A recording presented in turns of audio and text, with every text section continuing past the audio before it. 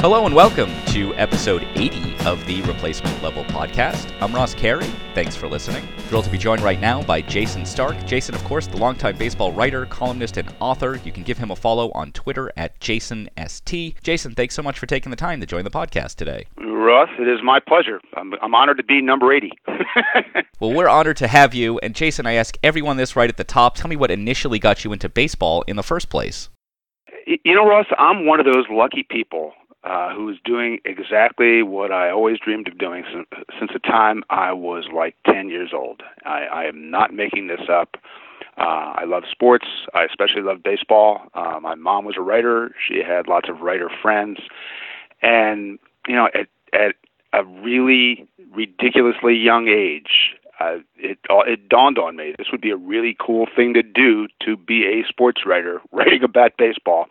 And you know, I tell the story all the time. I swear it's true. I have witnesses. I used to go to games as a kid and bring my binoculars, and I would turn around and not look at the field. I would train those binoculars on the press box and try to figure out what the heck everybody was doing up there, because that's what I wanted to do. It's where I wanted to be someday. And I have no idea how the heck this happened, but I am eternally grateful that it did. And how old were you when you got your first beat job? Think about this. I was 27.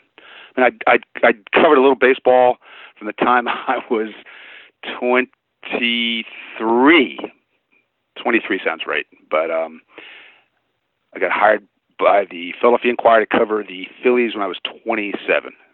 So you're 27 years old, but at this point, not only has the game changed in that time, but just how media is disseminated has obviously changed as well. I'm curious if you could go back and just a little bit, but I'm curious if you could go back and tell that rookie writer, that 27-year-old guy, would you change anything? Would you do anything different? What would you tell that guy? You know, I would probably tell him not to think he knew as much as he thought he knew back then, because I've never stopped learning stuff about baseball and about covering baseball any day since then, you know, and to get thrown into covering the Phillies in Philadelphia in that era at 27, it was an incredible honor for somebody who grew up in Philadelphia. And it was incredible pressure because of the greatness of the other people who covered it. And I mean, I know it made me better, and it made me tougher, and it made me stronger. But I wish I knew then I wish I'd known what I didn't know then, right? I didn't know that then. That makes no sense, but that's my answer, and I'm sticking to it. Yes, we all wish we had the benefit of hindsight, I think, with things, most things. That's very true. But you did just have the opportunity to do something neat. You were serving as a member of the Veterans Committee for the Hall of Fame, so I wanted to ask you about that process just a little bit, if you don't mind telling me how that process works. Sure. I have to be careful because this is, we swear an oath of confidentiality when we agree to serve on the committee. And so there are going to be times when I have to answer these questions in a very general way as opposed to the kind of detail I might ordinarily provide. But I will do my best to give you a good picture of how the process worked. It was a really cool thing to be a part of, and I mean that sincerely. It was really awesome. Let's start at the beginning. It's a 16-person committee who decides who's going in. Is that correct?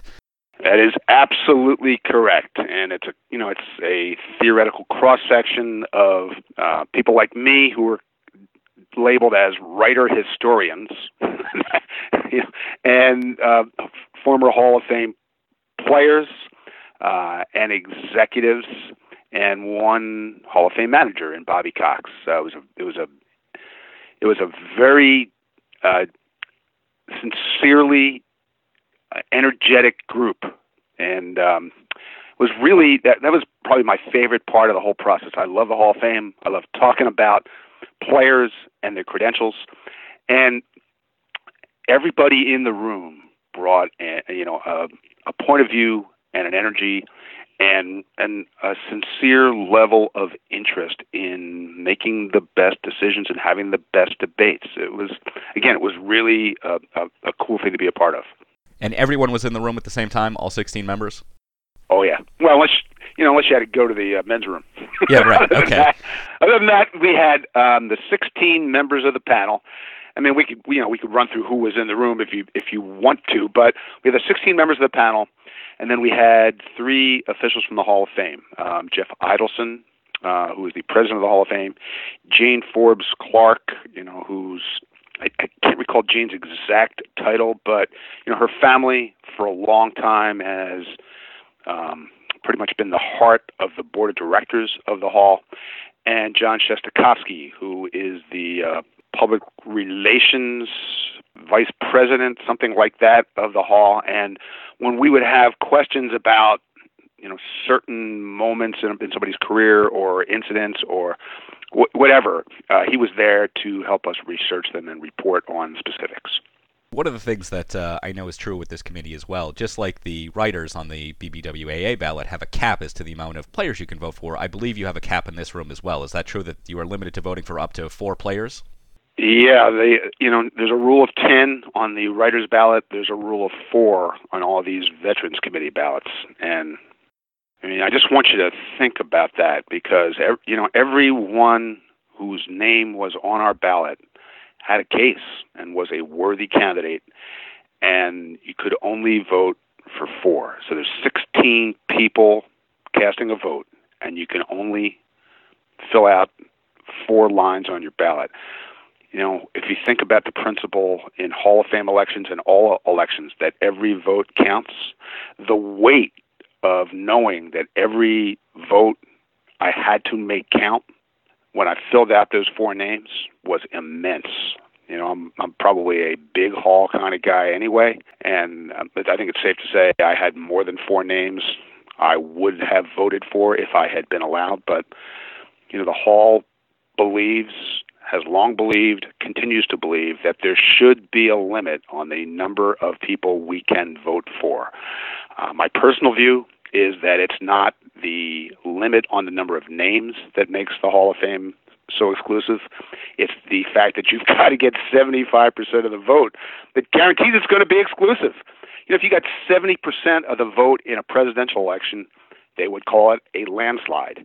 And if you get 70% in a Hall of Fame election, they say, well, better luck next time. That's exactly right. And yeah, it's very interesting with the cap on the writers. I think a few years ago, the Golden Era Committee had a very stacked ballot with many deserving candidates. It was Dick Allen and Minnie Minoso, Louis Tiant, and Ken Boyer. I think Marvin Miller might have been on that ballot as well. And there were so many deserving candidates, no one got in. And I think it came out afterwards that every single person in the room thought at least 4 people were deserving, but no one got in. That's hard. Yeah. Once upon a time, Veterans committees used to vote until somebody got elected.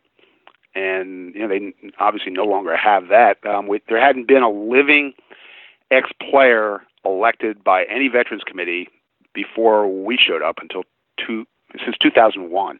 And we elected 2 players. There hadn't been 2 living players elected by any Veterans Committee in over 40 years. And so, what happened in our session was unique and I think refreshing. How do you actually go through the players on the ballot? Is there someone that's nominating the players, or is it just sort of going alphabetically? How do you cycle through the players on the ballot? Our session kind of works like this. Everybody sits around a long table in a conference room, and we went through every candidate on our ballot alphabetically. And so I believe it was Jane who would read out the name, and then someone would begin the discussion, and we would go from there. Is there only one voting opportunity? And I ask because someone like Ted Simmons missed by 1 vote. Is there an opportunity at the end to say, oh, Simmons missed by 1, but I think he's deserving. Can I change my vote? There is not that opportunity. And, I have a feeling, I don't know for sure, but I have a feeling that if we had then, if they had then read us the results and we had re-voted, he actually would have gotten that 12th vote. But that's just a guess.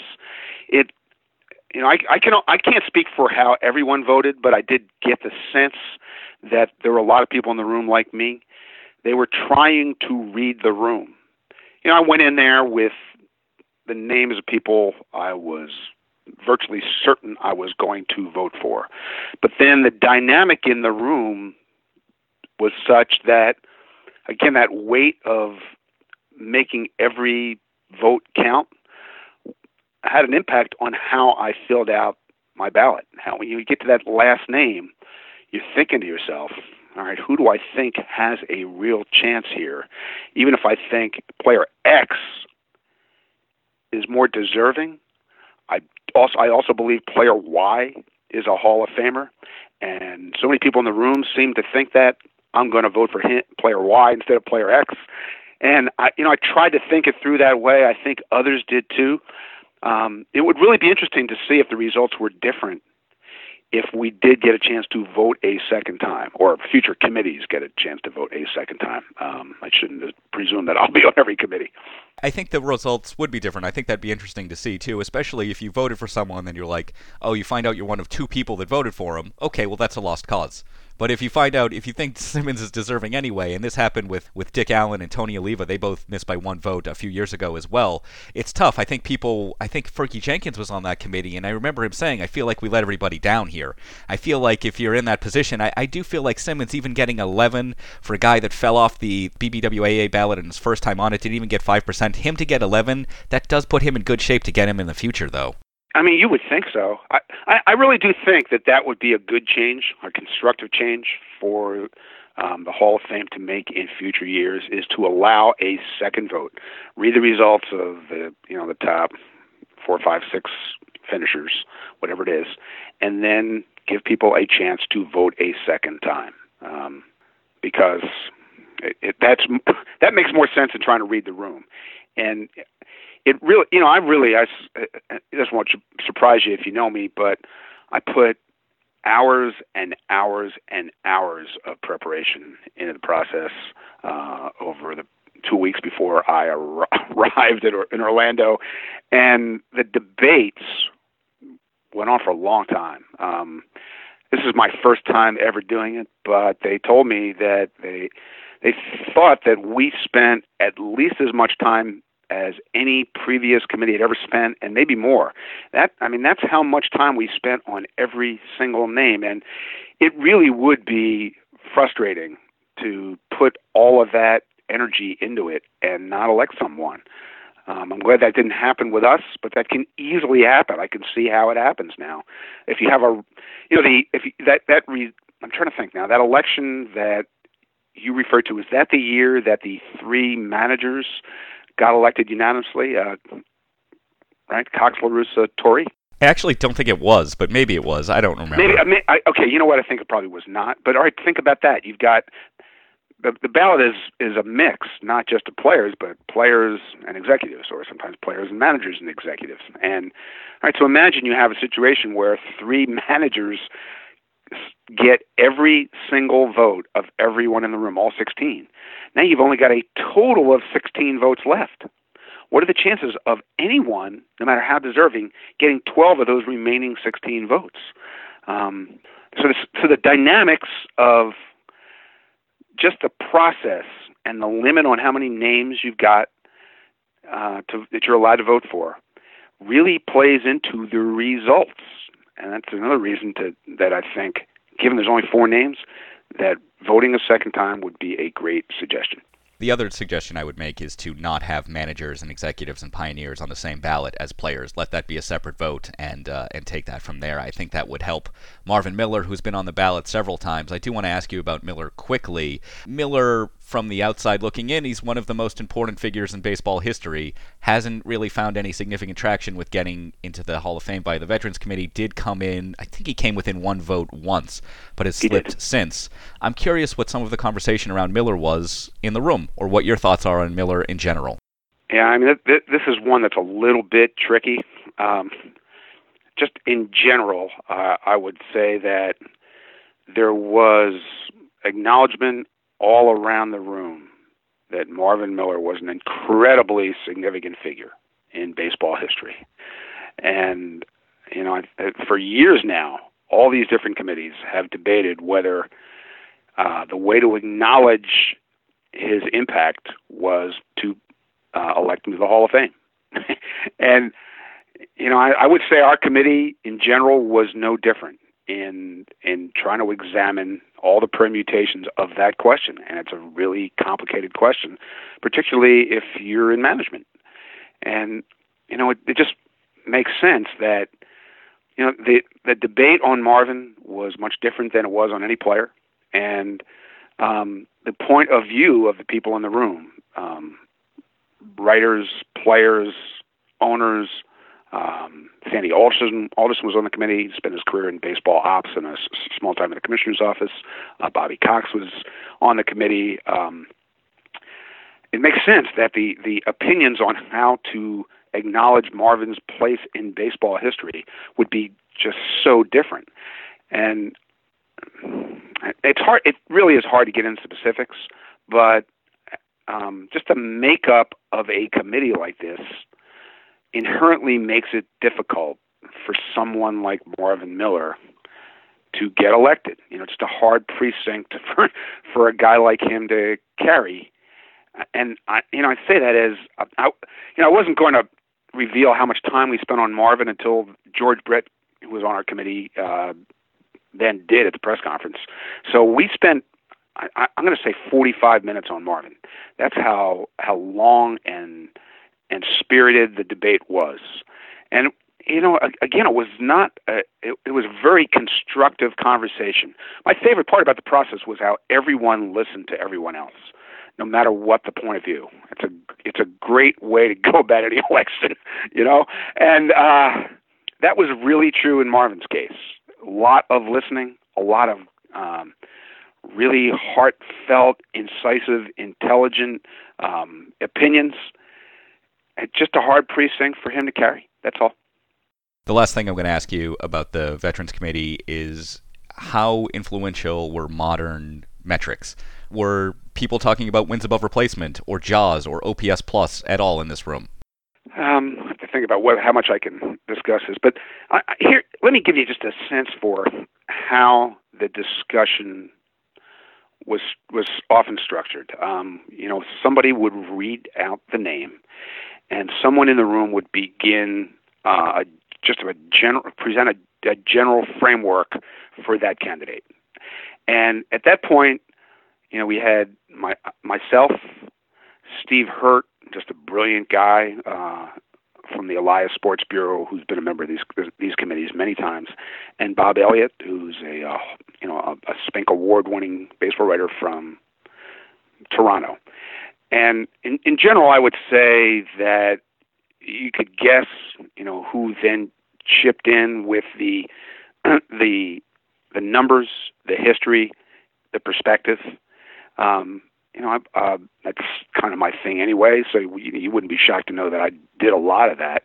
But then, because we had a lot of baseball people in the room, it was great to be able to throw it out to the room and say, people who didn't vote for this candidate would often cite X, and then you could ask players, owners, a manager, baseball ops people, what did you see? What did you see when you played with or against this player, when you opposed this player, when your team was playing this player? And, so we had this incredible array of opinions from different perspectives. But, I wouldn't say that modern metrics was a huge part of it.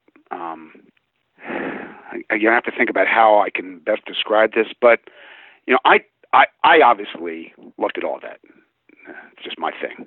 And I think in general, my way of imparting that information to people who, may or may not have had a lot of familiarity with it was to say, I'm not going to give you the specific numbers, but I'm happy to.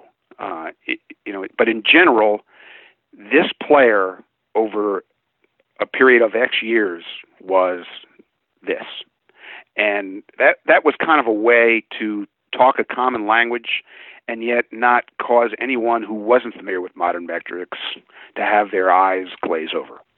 And I do recall a conversation about one specific player where someone in the room from the baseball side actually said to me, "What do the metrics say about this?" And so we had a little discussion of it then. But in general, we were all trying to speak a common language. So when you have a language that not everyone in the room speaks, you have to make adjustments. Is that an okay way to describe it? I think it was great. Well, thank you. I think that was a good look into how that process works. I do want to shift focus to a little bit to talk about your regular ballot. You've been voting for the Hall of Fame for a long time. And last year, after the results were announced, you wrote a column saying you already know who you're voting for this year. I didn't write that. I wrote a column. I wrote a column saying, you thought this ballot was interesting, wait till next year. But I didn't. I did say from the outset when I wrote the column, I would not promise that this would be my actual ballot. I would say that most of that ballot will be what I will actually fill out. I'm still agonizing over it, but that was not I'm going to say that's almost certainly not going to be the ballot that I present. Okay. But I'm done. The 10 that you listed on that in that column were Bonds and Clemens. Those guys were pretty good. Vlad, Hoffman, Chipper, Edgar, Mussina, Schilling, Thome, and Vizquel. And of course I want to ask you about Vizquel. Tell me why you're a yes on Omar Vizquel. Well, again, I'm not promising that I'm going to vote yes on Omar Vizquel when I actually fill out my ballot. But the reason I included Omar in that column was, I try to think about the Hall of Fame, Ross, from every perspective. And I totally get the reason that some folks are so adamant that Omar is not a Hall of Famer, can't possibly be a Hall of Famer. I totally understand the case against. But I wanted to make sure that there are people out there who understand the case for Omar. And so I tried to go through it in a methodical way, even though I only had a few paragraphs to do that. Omar is a guy who won 11 Gold Gloves, and while modern metrics, even though some of those are retroactive, right? We're trying to apply old data to modern metrics. Modern metrics would tell us convincingly Omar Vizquel is not Ozzie Smith. And anybody who thinks he is not doing the homework. But those Gold Gloves do tell us what the rest of the sport thought of Omar Vizquel as a defender, right? Because coaching staffs, coaches and managers voted on those Gold Gloves. And what's that tell us? It tells us they did not want the ball to be hit to him. He was a guy who was going to catch it. He was going to do everything right. He was extremely creative. He was a guy with immensely high baseball IQ. And so what his peers thought of him tells us something. Then there's my favorite Omar Vizquel stat ever. In his career, he had 3 seasons in which he played 140 games or more and made 5 errors or fewer. 3. At that time, all the other shortstops since 1900 combined had 3. So there's Omar 3, everyone else who ever played that position 3. Most sure-handed shortstop in the history of baseball. And I recognize that he did that without the range, the total chances, the incredible impact on the game that Ozzie had. But nevertheless, that is an incredible stat. And then the offensive part of it, 2,877 hits is a lot of hits, man. Among players in the history of the game whose primary position was shortstop, the only one who had more, best if I recall this right, was Derek Jeter. And the number of players in history with as many hits and as many Gold Gloves as Omar Vizquel consists of Willie Mays, Roberto Clemente, and that's the end of the list. So if I were to just read you that and you didn't delve into any of the other metrics, wouldn't you say there's a Hall of Fame case to be made for this guy? Sure. I think, and I think part of the problem with the Vizquel, and we saw this a lot with the Jack Morris stuff as well, is that there was a lot of antagonism on both sides of that debate. And I look at Vizquel, I'm a no on Vizquel for the same reason I was a no on Morris, in that I don't like how little separation from average there was with them. I think they were both very good players for a long time, and that's hard to do, but I don't like that they were never truly great, and that their separation from average, you see that in Vizquel with his wins above average, it's below 10, so is Morris's. Morris's ERA, his ERA plus was 105, 5% better than league average. Vizquel's career OPS plus is, I think, 15% below league average. That's not good. And we know that his case isn't about his bat, it's about his glove. And I think it's more than that for some people. I think he's so well respected, he's seen as like an ambassador. But what I don't like is, I'm fine with Morris going into the Hall of Fame, and I'm fine if Vizquel goes into the Hall of Fame, even if I personally wouldn't put them in. Because I look at it like, look, if Morris goes in and that helps Schilling or Mussina, I'll make that trade 1-for-1 any day. And if Vizquel going in helps Bobby Grich, or it helps Lou Whitaker, it helps some of the other middle infielders who have been overlooked, I think that's great. I'm fine making those deals because I think the floor has already been set for the Hall of Fame. So many of the bottom players, the worst players, quote unquote, in the Hall of Fame at every position are already established, and we're not going to have another Tommy McCarthy go into the Hall of Fame. Omar Vizquel is still significantly better than Tommy McCarthy. We're not going to have Rabbit Marinville go into the Hall of Fame again. There's still a significant divide between those type of players and modern players who played in the peak of the game going in who may fall below. I give much more credence to wanting modern players represented. We know that they're underrepresented. That's part because of the PED issue, but it's part because there's been a shift in what we think of borderline. If Vizquel goes in, hey, good for him. It's not going to happen this year, obviously, but I want guys to have more separation from average than he had, and that's why I'm a no on him. Yeah, well, I'm going to try to bring this back full circle. One of the things that I learned from being a part of the Veterans Committee, the Modern Era Committee, was that we all draw that line of greatness in different places, in different ways, with different perspectives. And that's okay. We're allowed to define it in our own way. It's why we have these debates. It's why we have these elections. And everybody can't be the best of the best. If the Hall of Fame, if the definition of a Hall of Fame shortstop was you had to be Honus Wagner or Cal Ripken, then we'd have two shortstops in the entire Hall of Fame. Correct? And you can go around the diamond, and it's that way at every position. There was a point in our discussion at the Modern Era Committee in which we actually got into this, that there are certain players who come along, the Willie Mazes of the world, and everybody knows they're Hall of Famers, and the writers vote them in. But that is not the Hall of Fame standard. Somebody joked that if Willie Mays was how you define the Hall of Fame, there'd be only 4 players in the entire Hall of Fame, because he's one of the 4 best players who ever lived. And so the line is lower than that. And, this is not the Pro Football Hall of Fame where they elect, 6 players every year. This is always going to be a really exclusive group. But the fact that I might present a case for Omar Vizquel to ensure that the debate goes on, I think is worthwhile, because we see all the time players who do not get elected on the first ballot, and then the debate eventually comes around to them. So we're looking at a situation where history does repeat itself. Omar Vizquel is the Jack Morris of his Hall of Fame generation. I think Edgar Martinez is going to turn into the Tim Raines, right? Where he becomes the hot sabermetric candidate, and we'll see if that rides him in.